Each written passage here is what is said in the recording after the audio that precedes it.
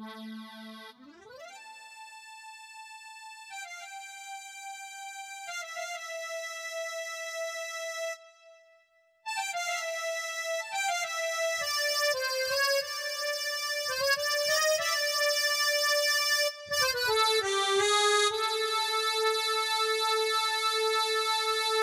souhaite que vous aimez mes chansons et dansez quand vous l'écoutez.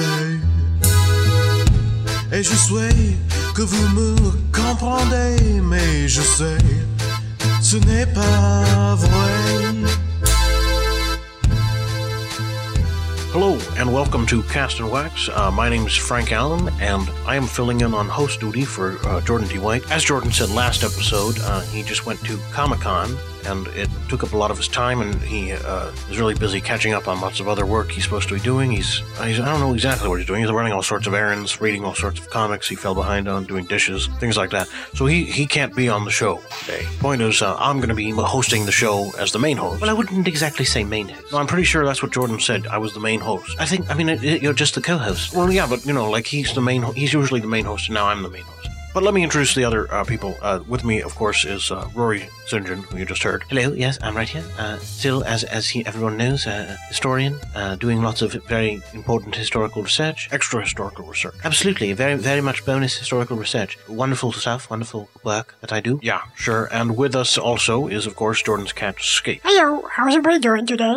Dad's not here. That's kind of weird. It's kind of weird that I'm still doing the show, even though Dad's not here. Well, we're authorized to give you treats, so it's going to be all right. Good.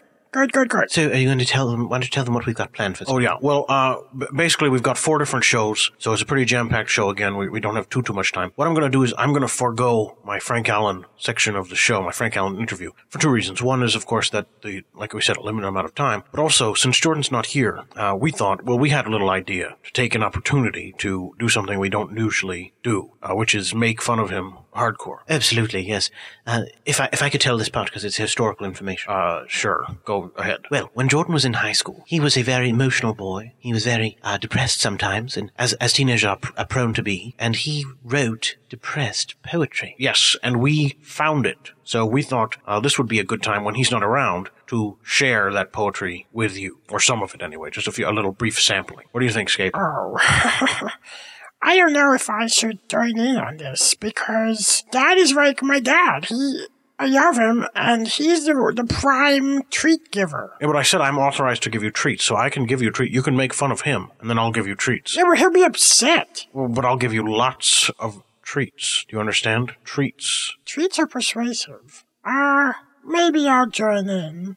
We'll see. Anyway, we want to try to fit in a few of these. So we'll do one between everything. Like I said, I'm going to cut out my Frank Allen interview, so we have time for this. So here's the first one. I will read it myself, of course. This one is called Alone Amongst You by Jordan D. White. It says by Jordan D. White right on it. Should I have some mood music? I don't even know if do we have any mood music? I don't know if I don't have any right now. I mean, do you want me to sing? No. We'll see if we can add some in later. That's fine. I'll just do the poem. Here we go. I stand alone in a crowded room. I writhe alone in agony. The people near me do not look. I start to lose my sanity. I never knew what love was, and perhaps I never will. But as I stand here all alone and wonder if I can atone, the people all start throwing stones. I think they're throwing still. I'm falling now in darkness. I hear their laugh-like screams. I wonder, am I all alone? Or is this just a dream? I think perhaps it isn't, for I haven't yet awoken. But I may lay there fast asleep, inside a dream that's oh so deep. I've counted one too many sheep, and now my life is broken. That's very good. Very good. I really shouldn't laugh. You can laugh. You can absolutely laugh. I really don't think it's a problem. It's pretty laughable. So I don't really see that much of a problem with laughing at the laughable things. But, to each his own, I guess. Up first, we've got an episode of Guard Duty. This is the 5th episode. It's going to feature the Stallion and Peas Blossom. If you remember, basically, the Earth Guard is a group of superheroes who watch over the Earth and defend it from threats of all kinds, as you hear in the opening, on a mission that involved time travel. They went away. When they came back, the stallion's sidekick, Foal, was alive instead of dead, whereas Voodoo Lady, who was alive when they left, was now having been killed instead of a foal. So they're still dealing with that. This is the Stallion and Peace Blossom. Hopefully you'll enjoy it. The Earth Guard. The planet's most powerful heroes united in the common goal of protecting the innocent people of planet Earth and defending them from threats of all kinds.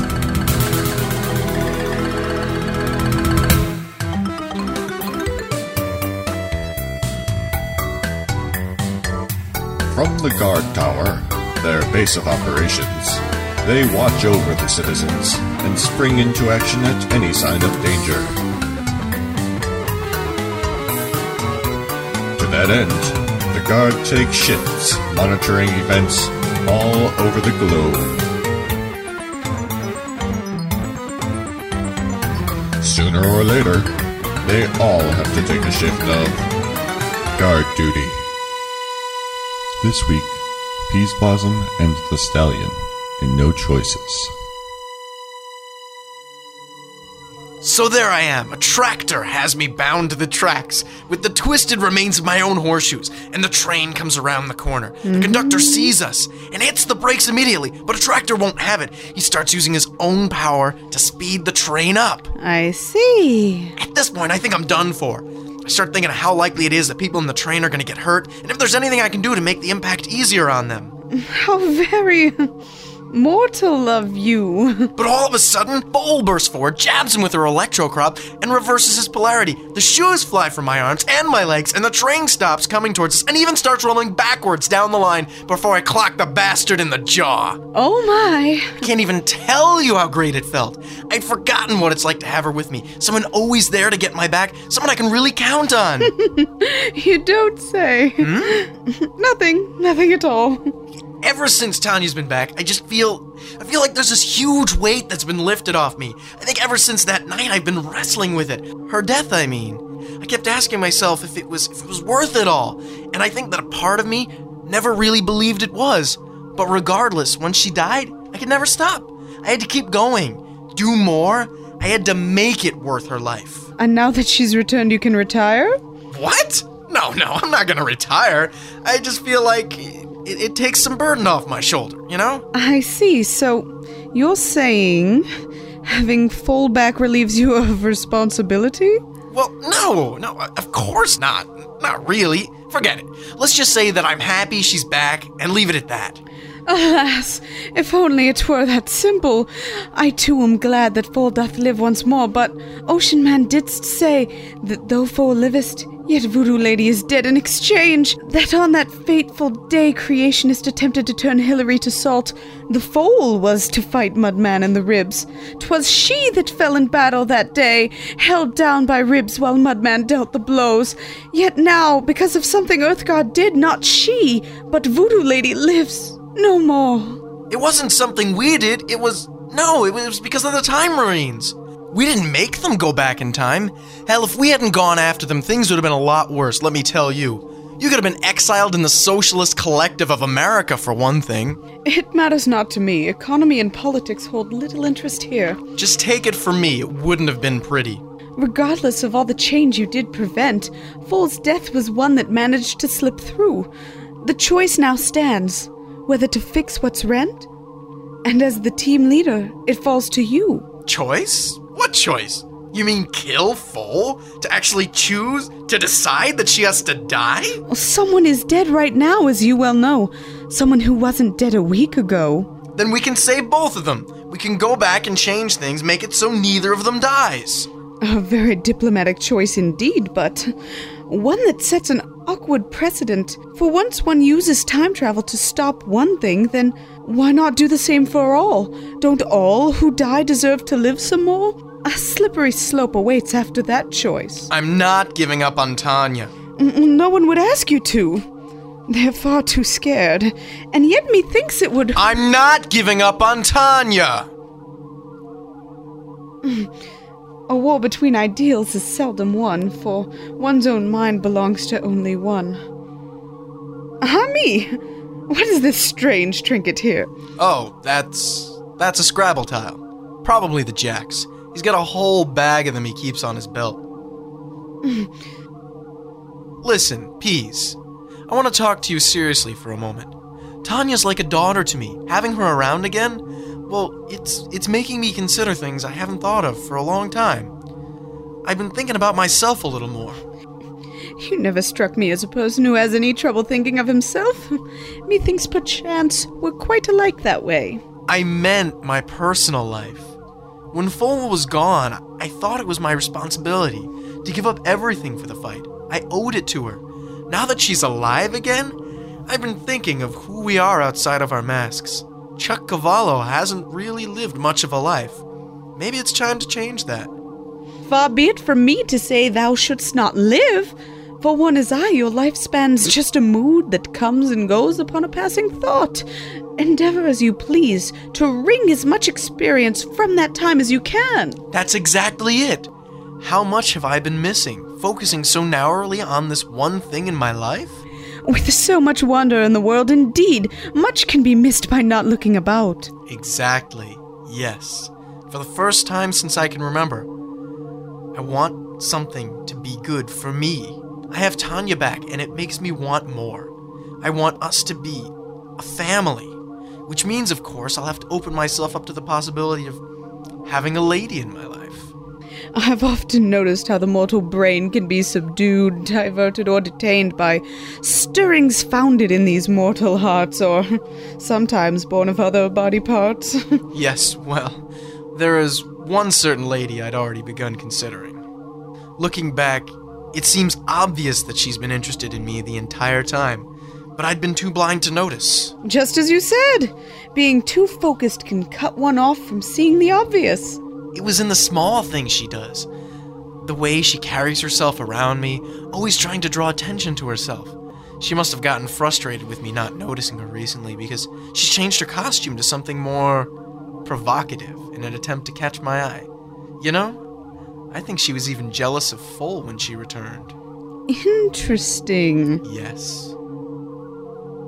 I, would offer to make for you a draught distilled of certain flowers, which when dabbed upon the eyes can turn their looks to love, but from the things you have already spoke, it seems the lady lacks not love for you. You think so too, do you?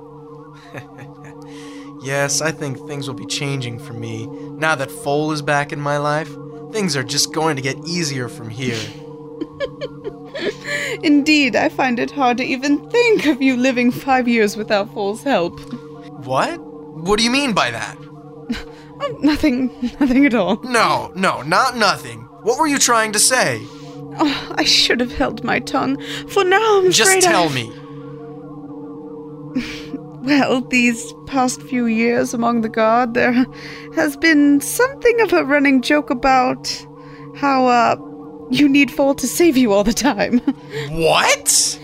Whenever we hear your tales of epic fights, inevitably it will come to pass that your opponent has you dead to rights and Foal has to swoop in and save you all. That is completely false. I mean, it's just not true. In the 5 years where she was dead, I fought hundreds of foes alone, and I've always triumphed, no matter how hard I had to fight. And yet in the 5 years that now occurred where Voodoo Lady died, and not the Foal, we regularly mock you. That's impossible. I'm the Stallion! The Stallion! You don't mock the Stallion! And yet... Yeah, come in, Guard Tower. Do you read me? Mr. Fahrenheit, we're here. What's your situation? Yeah, that's Mr. Fahrenheit. The illusionists raised an army. They're poised to invade New York. They're all covered in branches, which is, reference to something, I guess. Falling back on Shakespeare again, is he? Nothing betrays one's lack of ideas more. Where are they headed? Yeah, they're about to storm the George Washington. I could melt the pavement in front of them if you want. Slow them down a little, at least. Do it. We're on our way. Attention, Earth Guard. We have a Priority 1 emergency. All units report in ASAP. We're on the job.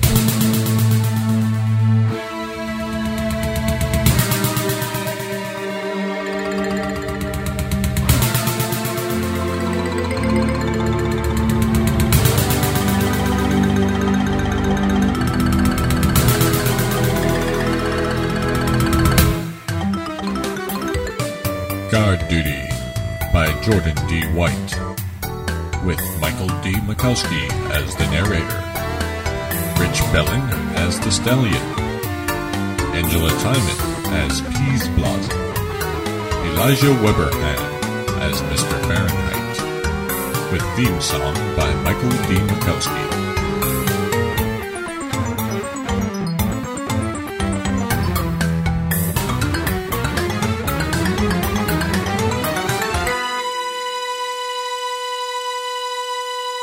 Welcome back, everyone. That was, as you know, Guard Duty. I hope you enjoyed it. And now we're going to continue with our series of making fun of Jordan by reading his old poetry from high school. This time, with Frank's permission, I will read one. Yeah, that's all right. I suppose that's fair. We all get to read something funny each. It'll be good. Excellent. Thank you very much. This one is called Cloudy Disposition. The misery I feel now is a fate that I deserve. It may seem that I'm very sad or that I'm quite unnerved, but don't you worry for me. Don't you even bat an eye. It's just that my whole life is crap, and I'm too weak to die. Bad things that happen to me are really all my fault. My life is like an open wound being massaged with salt. But really I am not depressed. I'm just stating the facts. My life is like a play, but I walked out on the first act. I feel so bad for all of you. You're forced to hear my pain, because nowadays this misery is all that fills my brain. So now I say I'm sorry for putting you through my hell, but likely I shall feel this way till my requiem bell. Thank you. Yes.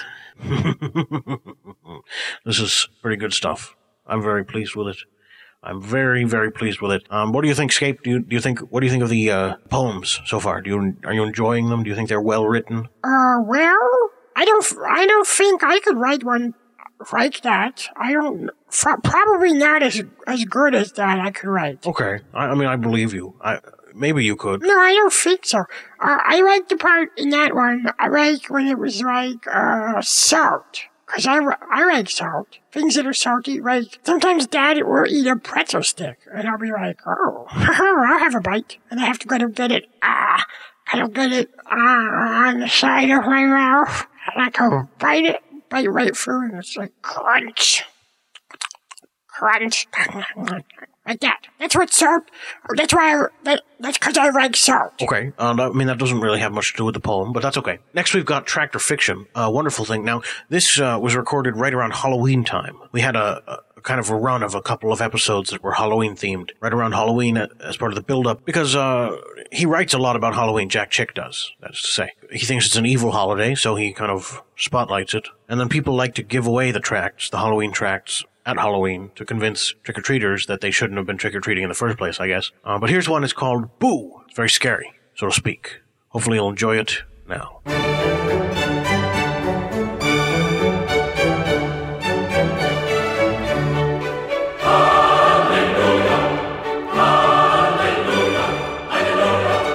We use the works of Jack Chick and we illuminate them, so to speak, orally, for a radio audience. It's an amazing thing, and I call it amazing not because it's amazing, but because it's really amazing. This week, we've got a tract called Boo for the Halloween season, and I believe if everyone is ready, we shall begin this tract. We begin as a group of party-hungry teenagers make their way up to Camp Basilbub, off in the forests of Massachusetts. You rented this whole place for only $50? Yeah, man, it's for our class Halloween party. Anybody from Salem High will be here. Charlie, I know why you go this place so cheap. Why? Because last Halloween, 13 people were murdered here, yo. What? Did they get the killer? They riddled him with bullets, but couldn't find his body, dude. He must be dead. Dude, then there is nothing to worry about. The gang should be here by dark. Boy, have I got a surprise for them. Carrie will sacrifice a cat to Satan at midnight! What a way to end a party, haha. That night, as the youngsters drove up to the party, hooting and hollering in their revelries, the killer stood on a hillside and watched their approach. He wore all black and had a large jack-o'-lantern covering his head. They're coming to celebrate my birthday! Crap! I forgot my chainsaw! At midnight, as promised, Carrie stood at a satanic altar, clothed in dark robes. In one hand, She held a ceremonial knife, while the other hand held down the cat. Mighty Satan! We sacrifice this cat to you on your birthday! Suddenly, the jack-o'-lantern-wearing killer burst through the door with his chainsaw, which he apparently went back home to get just for this occasion. I don't want the cat as my sacrifice. I want Carrie. He's killing everyone! Help! Soon, as the call goes into the police station... Chief, there's another massacre going down at Camp Basilbub. Oh no! If it's the same killer, we'll need the whole army! 40 minutes later, the police have the killer surrounded. They open fire, riddling the killer with bullets again, as they did the previous year when it didn't work. You're next! Die, you bastard! What is it? The killer pulls off his jack-o'-lantern mask, revealing that he was, in fact, the devil himself. Surprise! Run! 'Tis the devil himself! He vanished into thin air! We've already got 19 dead. You gotta stop him, Chief. He must be on his way to the village. May the saints preserve them! Soon, the devil stood crouching in the bushes outside the village church, looking in through one of the windows at Joey, a young boy who lived nearby. That little creep is praying when it's time to party. Oh, good, here he comes. Yeah! Gasp! The Lord rebuke you, Satan. Crap! As Satan ran off into the hills, Joey called out after him. I hate you! And I hate your lousy birthday! The next morning, Joey went to talk to the pastor about his experiences. Pastor, is Halloween really Satan's birthday? No, Joey. He was created in heaven, and his name was Lucifer.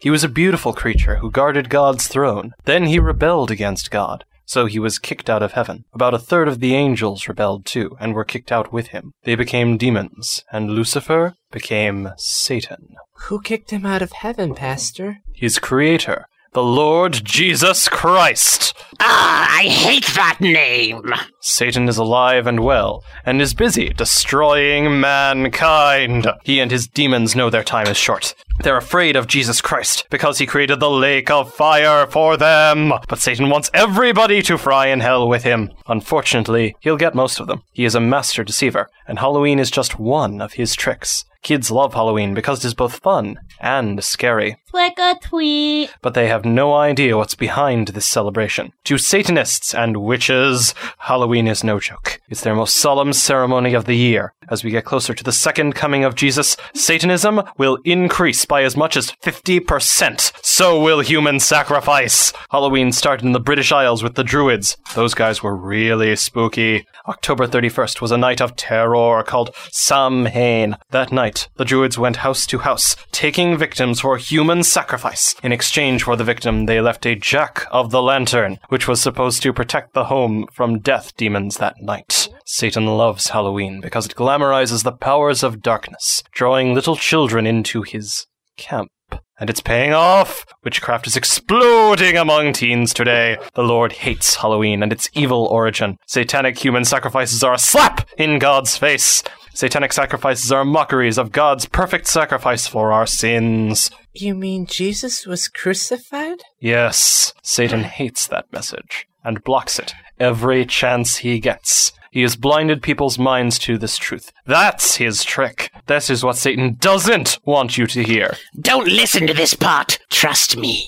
Sin stops everyone from going to heaven. God sent his Son, Jesus Christ, to die in our place. Jesus is the only way to heaven. He shed his precious blood to wash away our sins. If you believe Jesus died for your sins and receive him as your personal savior, you will be saved from hell. Then you will reign with Jesus. That's the smart move. But if you're a dummy and go with Satan... Hi, guys. Welcome to the laughing place. You rat! Get the picture? Thank you very much.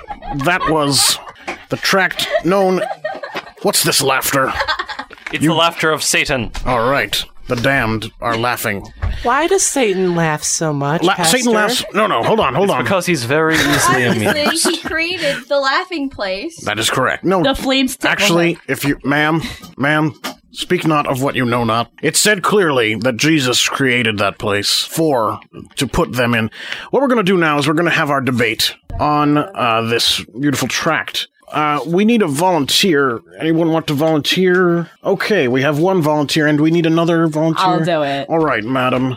Sir, why don't you come up here first, and if anyone can search for a coin while they're coming up, that would be very appreciated.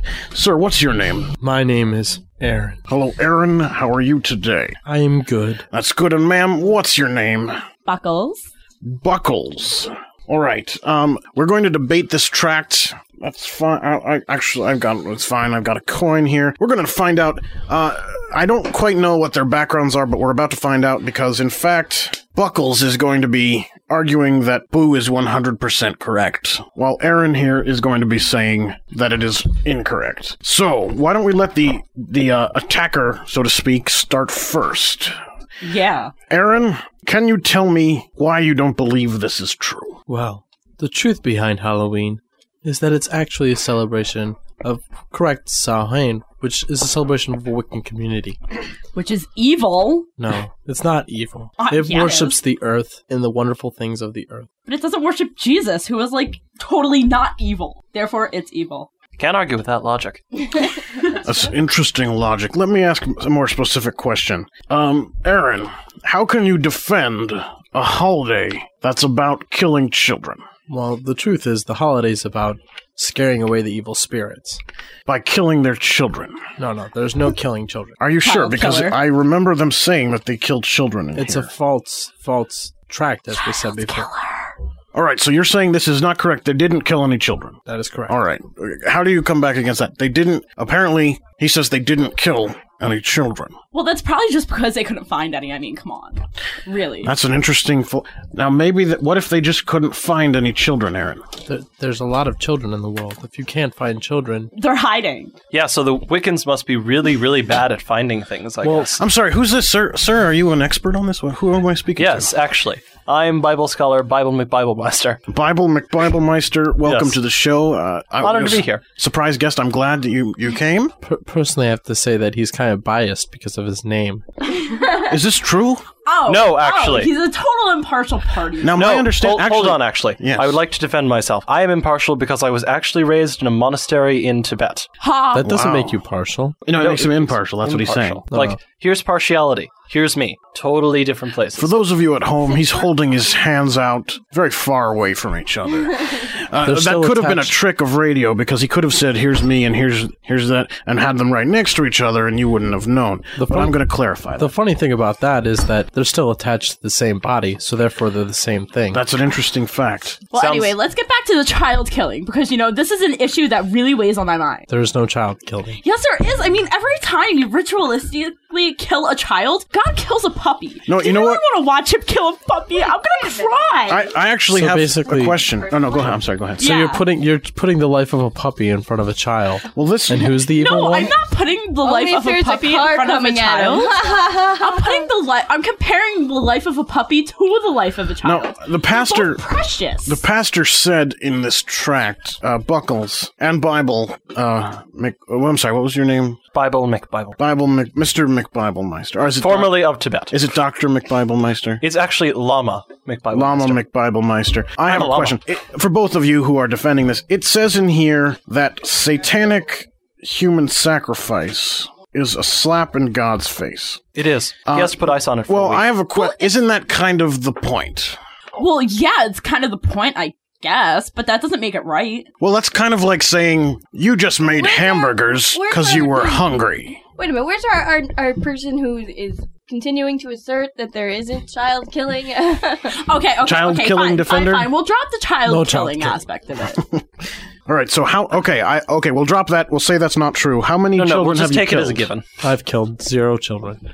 So you're obviously low in the ranks of your organization. No, as I said, we don't kill children. Oh, okay. You don't. Folks, this man is a flip-flopper. He goes from saying that he is in favor of killing children to saying that he does not kill children. Yeah, this doesn't make any sense. Never said that you said you were in favor of this holiday, but you don't want to kill children. I don't understand. The holiday's not about killing children. There he goes again with that inconsistency. No, I've been consistent. Oh, okay, so how do we know this holiday isn't about killing children? All we have is your word for it. No. For one thing, Do some a whole lot of research. child corpses on November 1st. All right, I have a question. They're hiding. I have a question. We have someone here who once went trick or treating. Oh my God, ma'am, you poor, and you survived? Ma'am, can you tell us about the experience? Okay, over here. She is. Here you go, ma'am. Can you tell us about the experience? You went trick or treating. I understand it was mortifying. It was. I was so terrified. There were children, killed children, obviously. Oh, they were killed? Yes. Oh. They were like, How could you tell? zombie-like, because there was blood everywhere. Oh, I see. They were an awful mess. It was. Oh, I see. Are you so sure it you're was saying real blood? You're saying you went out. It looked like real blood. You went What out else on do you Halloween. need? Walking and such? No, what? Were the kids walking and such? They jumped out at me from behind a bush. Do you understand? And they yelled things and they were bleeding. Oh my That's like God, saying they were movies are real. survived? Are you sure they just didn't want candy? No, typical example Poor of dear. Satan magic.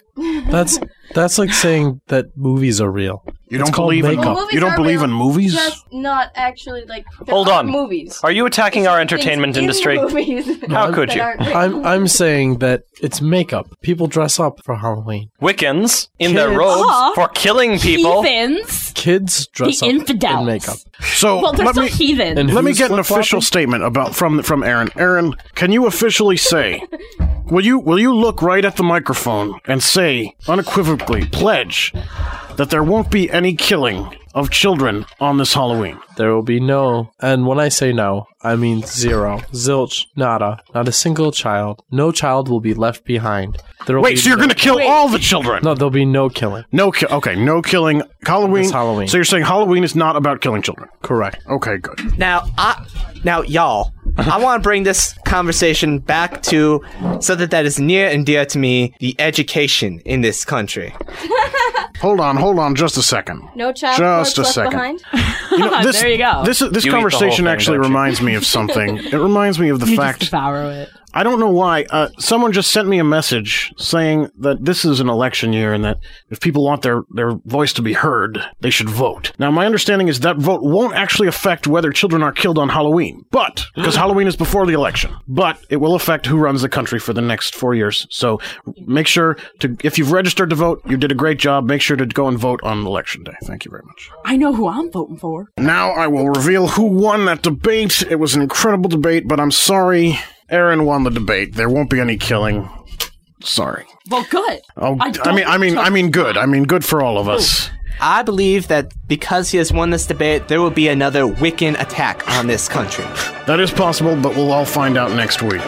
Thank you for listening to Tracks for Fiction. Stick around.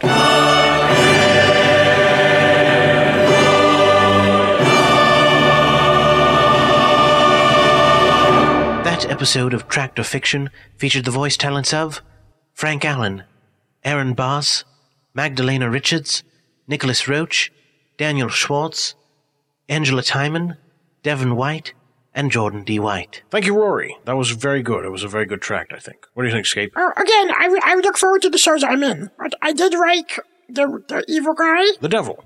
Yeah, he was pretty cool. I'm glad you liked him. It's actually kind of funny that you mentioned that because he's actually in the next room. I'm going to bring him in as a special guest. Ah, cool. Okay, come on, let me come back and, hey, I'm back here, and with me is this incarnation of the devil. Say hello. Why, hello, everyone. My name's Lucifer. Welcome to the show. We're very happy to have you. Oh, it's my pleasure to be here. This tract about my birthday is one of my favorite things in the world. Except that it mentions Jesus. I don't like him. No, you wouldn't, I guess. According to this, anyway, he's God, right? So he banished you to the laughing place, so to speak. Yes, it's very funny. It's actually an ironic name. You don't laugh much there. You scream with pain. Really? So then why do you laugh so much? Oh, I don't know. It's just quite funny. Speaking of things that are funny, we actually have, we're making fun of Jordan. You know Jordan? Oh, of course I know Jordan. I influence everything he does. Right. Well, we're reading his poetry from high school. We thought maybe you'd like to read one. Of course I would. I'm the one who told him to write it. Good. I'm glad you find that so funny. Speaking of things that are funny, we've got one called How Funny. Maybe you'd like to read that one. I would love to. How Funny by Jordan D. White. It's rather amusing the way things turned out. It really makes me laugh. At least it seems quite funny from where I stand about, and that's the only perspective I have. A funnier story I've never heard of. And funnier still, because it's true. You told me that I'd never lose your love, and silly me, I believed you. And what's more ironic is the next part, when I told you that I would love you forever with all of my heart, and you thought that it was a lie. So I still love you, and you don't love me, and I sit here in the quiet, feeling empty inside, miserable as can be. Now, isn't that a riot? Yes. Yeah. Quite good. That's pretty funny. It's pretty funny. You're a little scary. Oh, good, little boy. That's supposed to be what I am. Wait, you're not a boy, are you? You're a cat! Hey, don't hiss at me. I'm tough. I believe you. I don't want to fight anyway. I should be going. Oh, you have to go so quickly? Yes, I was just here for a brief visit. I wanted to plant the seeds of evil in everyone's brain, but now I've done that, I'll go home. To the laughing place. We'll have fun there. Oh, I won't. See you soon. Excellent. Wow, that was weird. Rory, what do we got up next? It's funny you should actually ask that. Next is This Day in History. Here we are. Welcome to This Day in History on WHRW Binghamton. My name's Rory St. John. On May 5th, 1821, Napoleon Bonaparte, the former French ruler who once ruled an empire that stretched across Europe, dies as a British prisoner on the remote island of St. Helena in the southern Atlantic Ocean. Let's listen. They cannot keep me here forever. If I have to, I will eat my way out of this prison. Chomp, chomp, chomp, chomp. Monsieur Napoleon, what are you doing eating through that wall? Nothing. I was just finishing up the dinner. Bon dinner. It's good. But there are no paint chips in the dinner, and yet there are clearly in this bundle what you have spat out just now. My goodness, it is full of lead. You shall surely die. Oh, I don't feel so good. What did I say? Everyone heard it? I did? Okay. Not my fault. I did not kill Napoleon. Indeed, the French have long not known about the rule not to eat paint chips, as they are quite deadly. This does explain their general demeanor towards Americans, who, of course, are way too smart to eat paint chips at all. This is This Day in History on WHRW Binghamton. Attendez, ce n'est pas tout.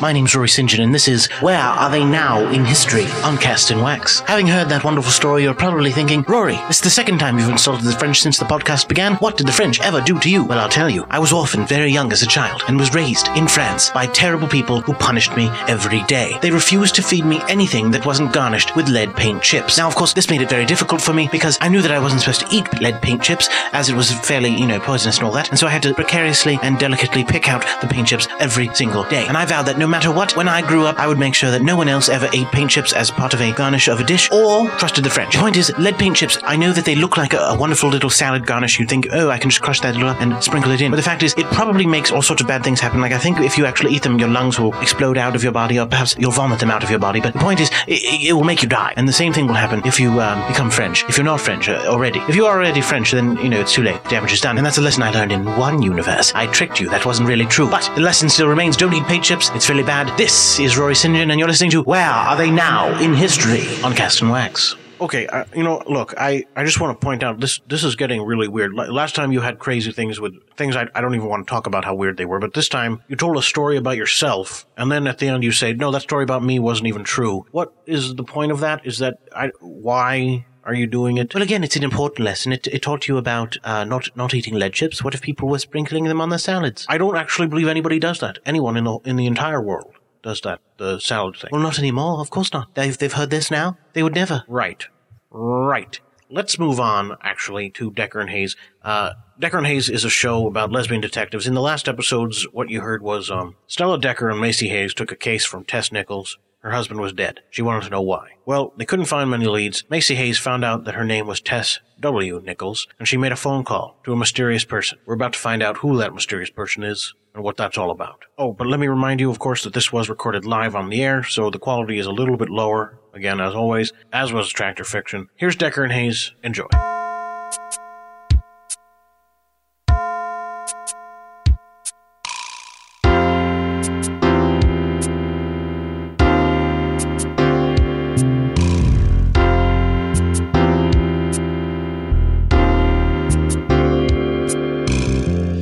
Decker and Hayes, Episode 4, Riddles and Liaisons, by Nicholas Roach.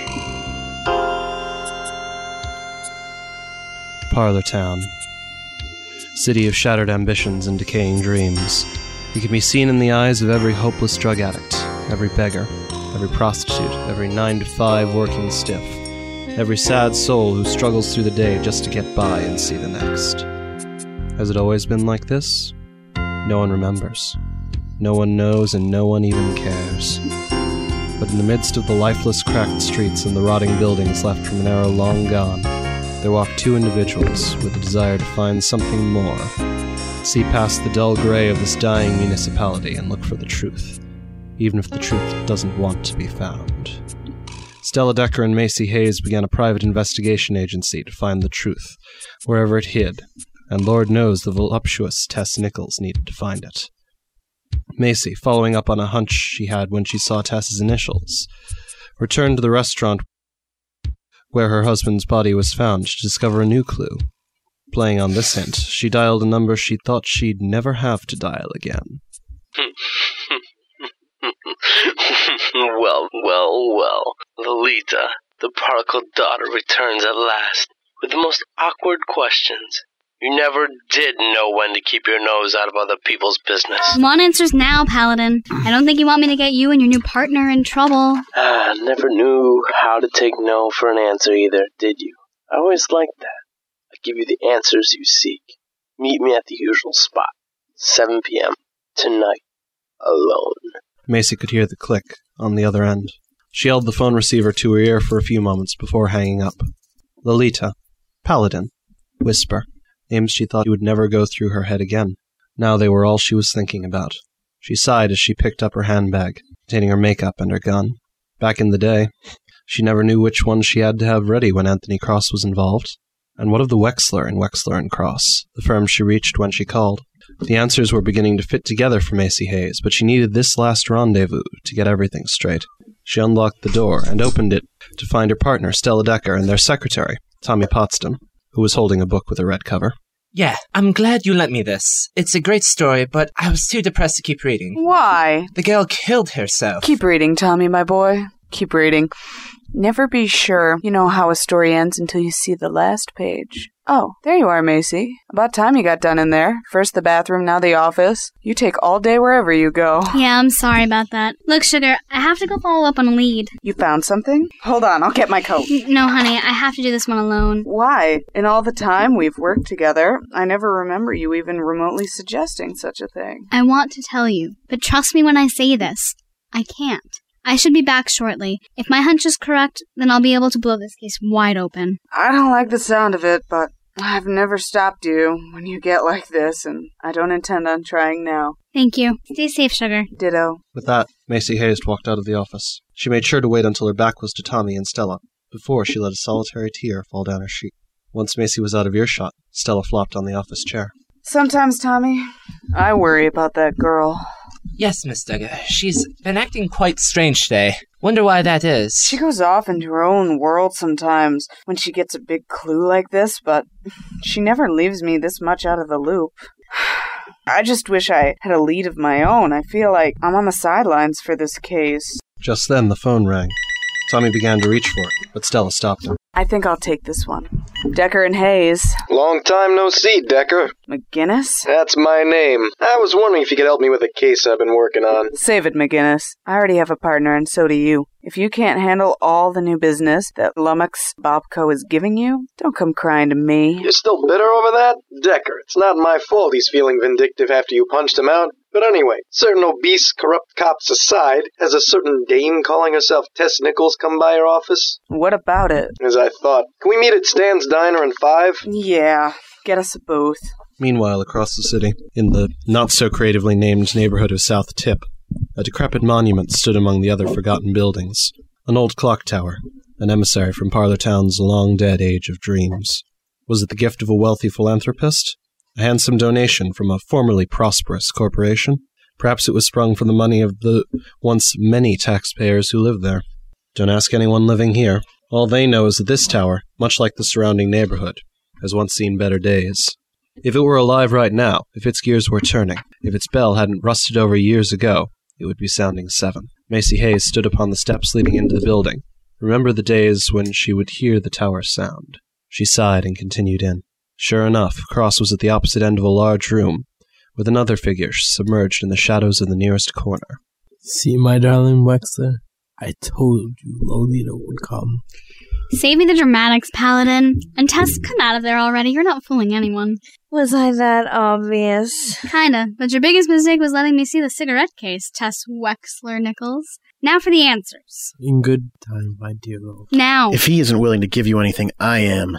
Unbeknownst to Macy, Cross, or Tess, a man wearing nothing but hospital-grade pants, a pair of boots, and a sick grin had walked into the room, holding an empty vial.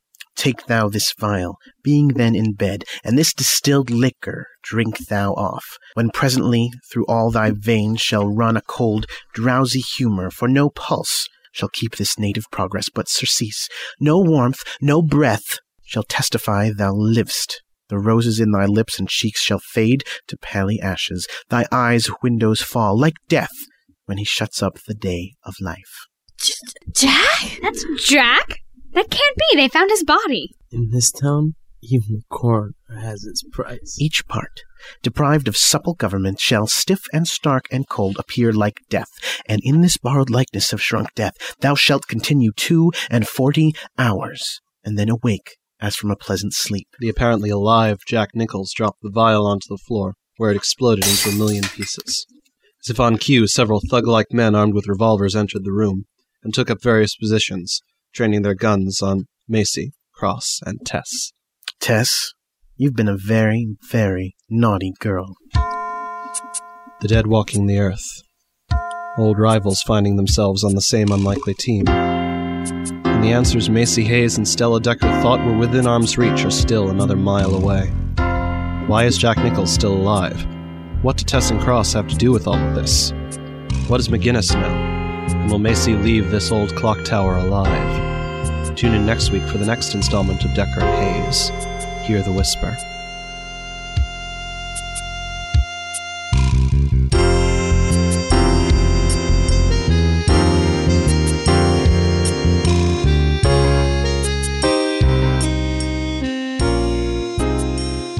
In that episode of Decker and Hayes, the narrator was Daniel Schwartz, Stella Decker was Angela Timon, Macy Hayes was Lynn Nelson, Tess Nichols was Devin White, Tommy Potsdam was Nicholas Roach, Jack Nichols was Jordan D. White, Dr. Anthony Cross was Aaron Bass, and Julian McGinnis was Rich Bellin. The theme song was by Michael Temporary Card Makowski. Excellent stuff. We're moving right along. That's what Jordan likes to say, right? We're moving right along. Isn't that what he always says? I think that is one of his catchphrases. They put it on t-shirts now, right? Are you being sarcastic? I don't know. Well, in some universes, I'm being sarcastic, while in others, I'm telling you an absolute fact. Oh, God, why are we on this topic? Hey, you know what? Let's make fun of Jordan. Oh, of course, yes. That sounds like fun. It's because it is fun. Escape, did you want to read one of these poems? Oh, I don't really know if I should. I'll tell you what, you guys read them. I'll do the criticism afterwards, like you were doing before. Okay. Rory, did you want to take another one? Of course, yes, absolutely. This one is called Love, and I say it like love because there is a question mark at the end of the title. Here we are. What is love? I'll tell you now. It's how things make you feel when they illuminate your life and show you love is real. When something special touches you and shows your heart the light and takes your mind and warps it into something not quite right. It shines through all with brilliance that is brighter than the sun. It shows you just what life's about. It even makes life fun. Takes your heart to heaven. It teaches you to fly.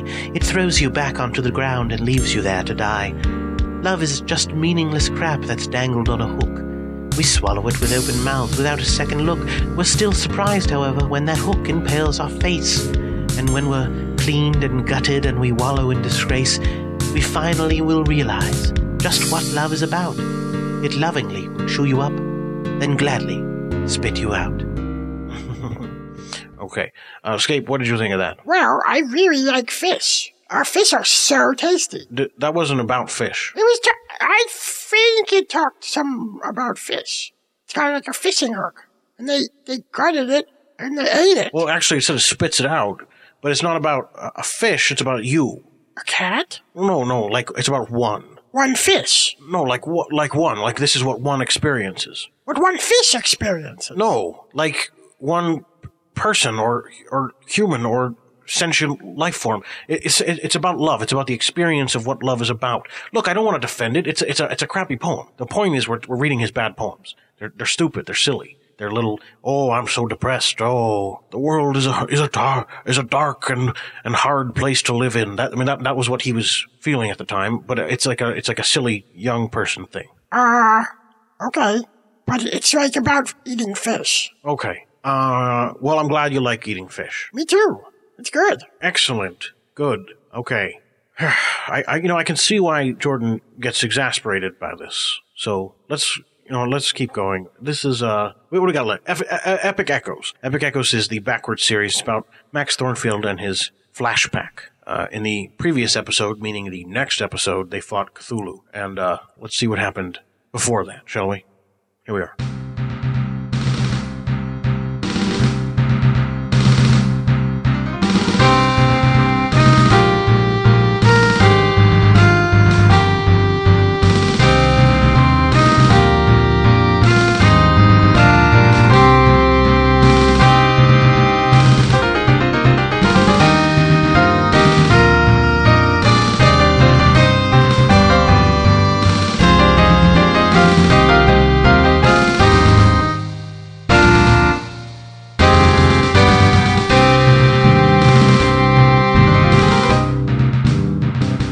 Epic Echoes, the Backward Series, Episode 5, Gains and Losses, by Daniel Schwartz.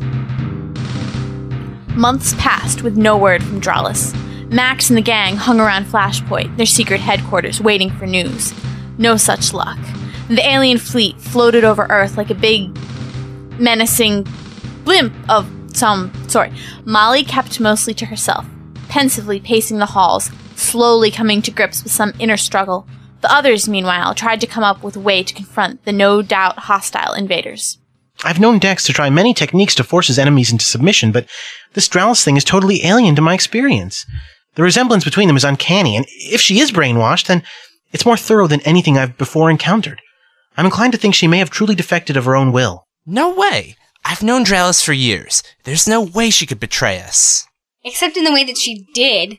Be realistic, Max. We need to at least entertain the possibility that she's really turned. Slaughter, we grew up with Dralis.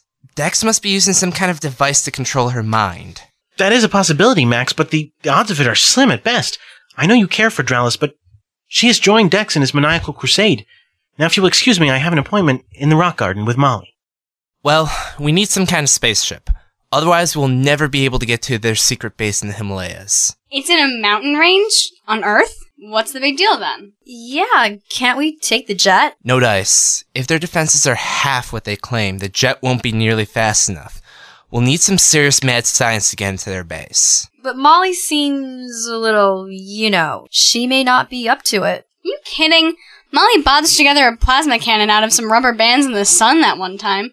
She can handle a stupid spaceship. I don't want to put too much on her plate right now, though. Let's at least get somebody to install the hype drive she and Julie built into a chassis. Oh no. You don't mean... Oh yes, but I do. And so, a week later, at the garage of Nectaris Stella, DMS. You put it in a what? Well, Miss Singh, you must remember that aerodynamics are irrelevant when traveling at superliminal speeds. It's a freaking trolley, you ridiculous Shudra! It doesn't have airlocks or astrogation computers or anything you need to travel through space. Did you get your doctorate off the internet? That's not very nice, Miss Singh. And since you asked, all the display screens are pop-up. Observe. Well, okay, that's kind of cool. But it's still ridiculous. And this control panel doesn't make any sense to me. Did you remember to use language when making labels for these? Do these symbols correspond to words or ideas? Oh yes, that. Well, it's not so difficult. When we fly to base, I will show you. You're coming with us? Why? Is there something there you need to strap to something wildly inappropriate? The controls are tough to manage without being shown how to use them. However, time is of the essence, and so I cannot be just showing you how it is done. You will see as we do, da? We're going to die. That's it. Dead. Like it's our job. But Molly's protests were to no avail, and so it wasn't long before the Flash Pack and their ersatz spaceship were hurtling toward the location of the alien secret base. Whee! I think I'm gonna be sick. How is there even air in here? Trolley uses force field to create small oxygen-rich bubble for passengers. It's safer than baby on a roller coaster. Babies on roller coasters are by nature highly unsafe. Precisely. We're going to die up here. This is great, Dr. Steloff. We should have tried this years ago. So, do we have any idea what we're getting ourselves into at this secret base? It seems like the alien warlord Dex is there to oversee the last stage of his doomsday weapons construction. A doomsday weapon again? Sheesh, are there no new ideas? This one's a doozy. He's going to use a force field to crush the Earth. Oh, hey, that's kind of creative. Props to Dex for a new way to destroy the world. I remember Dex's tactics in placing troops.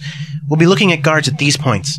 If we each take one of these major nodes, we should be through in a matter of minutes. So we rush the base, guns blazing, and make Dex stop the beam and give us Dralis back? That's the plan. It's gonna take all our ingenuity to save the planet this time. But as long as we stand together, nothing can stop us. Flashpack! Flashpack! Flashpack. Flash... Oh, hey, that's a missile. The explosion hurled Dr. Steloff from his precarious position at the helm of the trolley, flinging him into the atmosphere. Creeping comets! Must be miles to the ground. More missiles coming! I'll try to dodge them. That was a close one. Quickly, we may be able to land over there. Hold on! We're not gonna make it! Did I leave the light on in the bathroom? Everyone alright? I'm fine.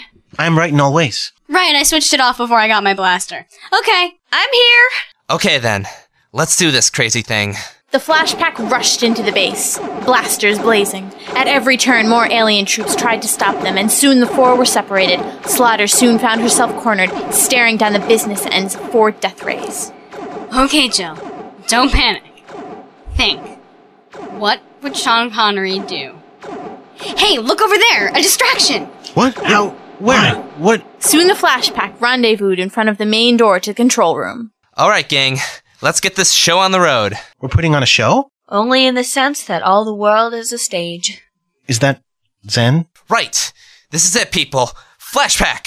Flashpack! Max and the gang burst in, expecting to meet a flurry of blaster fire. Instead, they found only their foe, the alien warlord Dex, standing resplendent in his golden armor, his finger poised over a control panel. Well, well, well. If it isn't the intrepid Max Thornfield and his motley collection of misfits. We're not actually motley. We're all wearing solid colors. And you've seduced one of my own to your futile cause. How ironic. We never expected much of you, 8215. That's not a very nice thing to say. Where's Dralis, you otherworldly oppressor?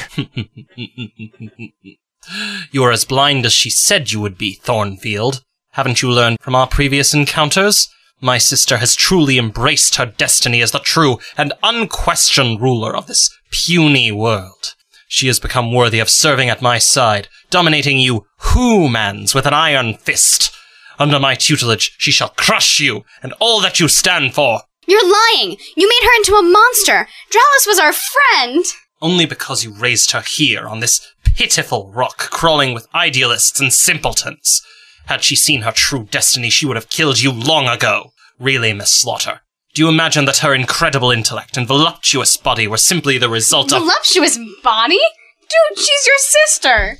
Do not try to judge me by your Earth standards, Who-Man. Her body and her mind are mine by right, and I will turn both into my vision of the perfect Empress. Oh, gross! You presume to judge me, Earthwoman? You, whose primitive technologies would be scoffed at by my people as the idiot machinations of a child? You, whose dedication to a religion of compassion has consistently conflicted with your duty to kill in defense of your world? You, whose attraction to Thornfield persists even in the face of his total ignorance? Wait, what? Shut up, Dex! Shut down the force field generators or we'll blow you apart where you stand. You mean like this? Dex pressed a button on the console in front of him and smiled as every screen in the room flickered and went blank. No way was it that easy. Of course not. This was merely a listening post, monitoring astronomical positions in preparation for activating the field. Now that it's fulfilled its function, I've destroyed any information you might use to stop the Doomsday device. No, it can't be. Yes, it can, female. Nothing can stop the field now. Not Earth's armies, not its leaders, and especially not your insolent cabal of science heroes. Especially not when one of you is... Sweet Saturn, Keen! You killed him! He was going for his blaster. Nice grouping. Thanks. Aha! Thornfield! At last! The flashpack jumped at the sound of their old friend's voice. They looked up to see Dralis on the screen, metallic bikini still replacing the Rolling Stones t-shirt and jeans she'd so recently abandoned. Dralis! You don't have to do this. You can still come back to us. We can break the mind control Dex put on you. Dex? That simpleton? He merely opened up the door. How many times must I tell you, Thornfield? I've given up your ragtag little band for my true destiny.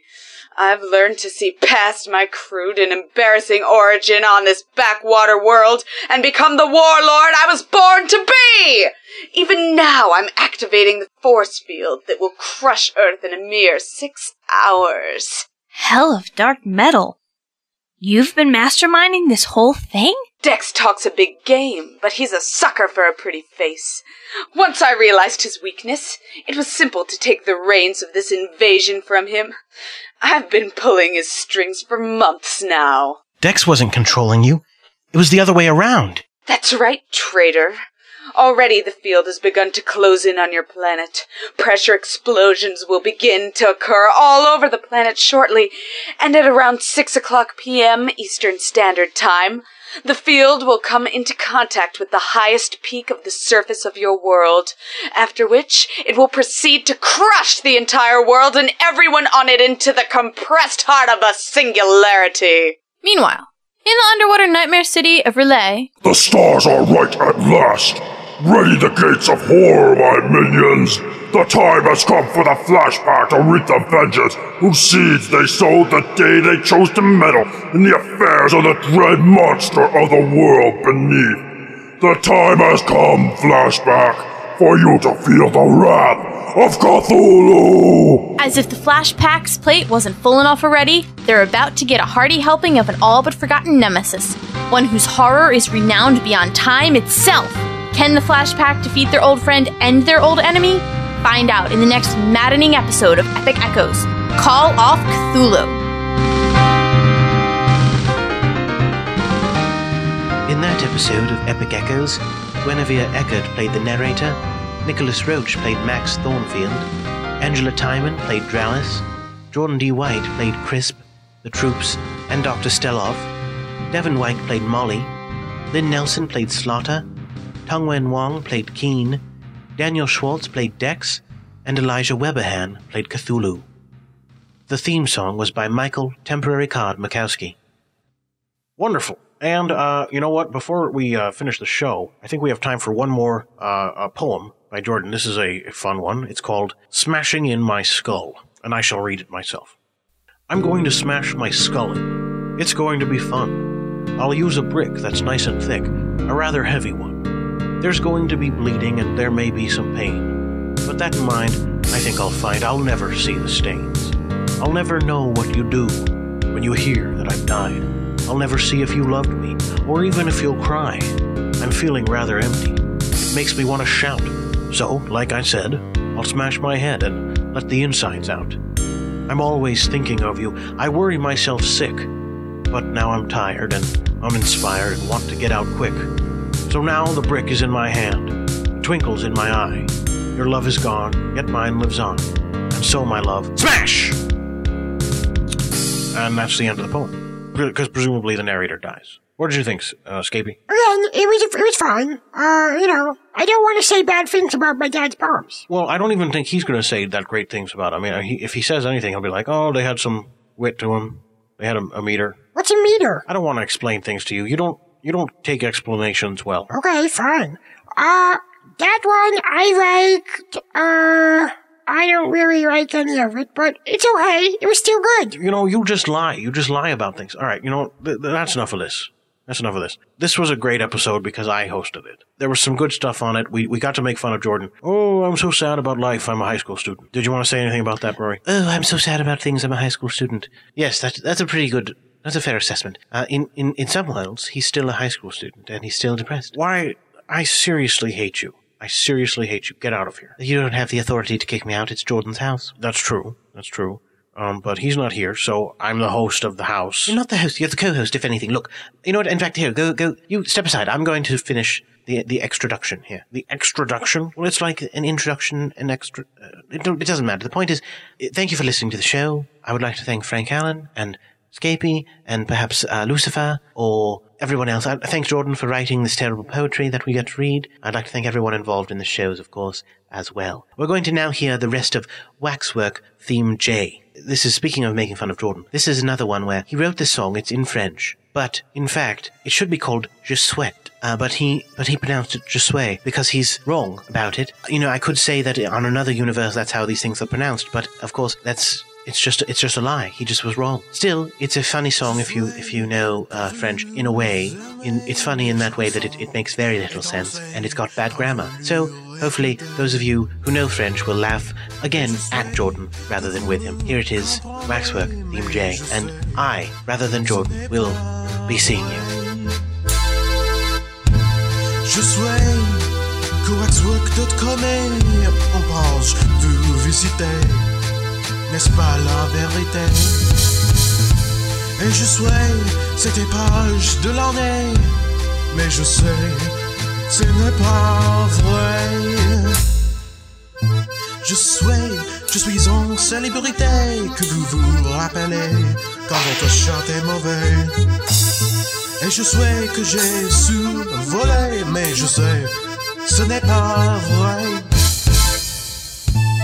Je souhaite mon chanson arrêtée, chanter en anglais, c'est ma langue préférée. Et je souhaite mon français parfait, mais je sais, ce n'est pas vrai. Ouais. On the next episode of Cast and Wax, in guard duty, Foal discusses what happened to her. It's not hard. It's not a delicate topic. It's just death. It's a hazard of our calling. In Debatatorium, the topic of gay marriage is addressed, circumspectly. I believe my mom more than I believe some guy who goes around killing squirrels. Some squirrels need to be killed, girl. Did the squirrels break the law?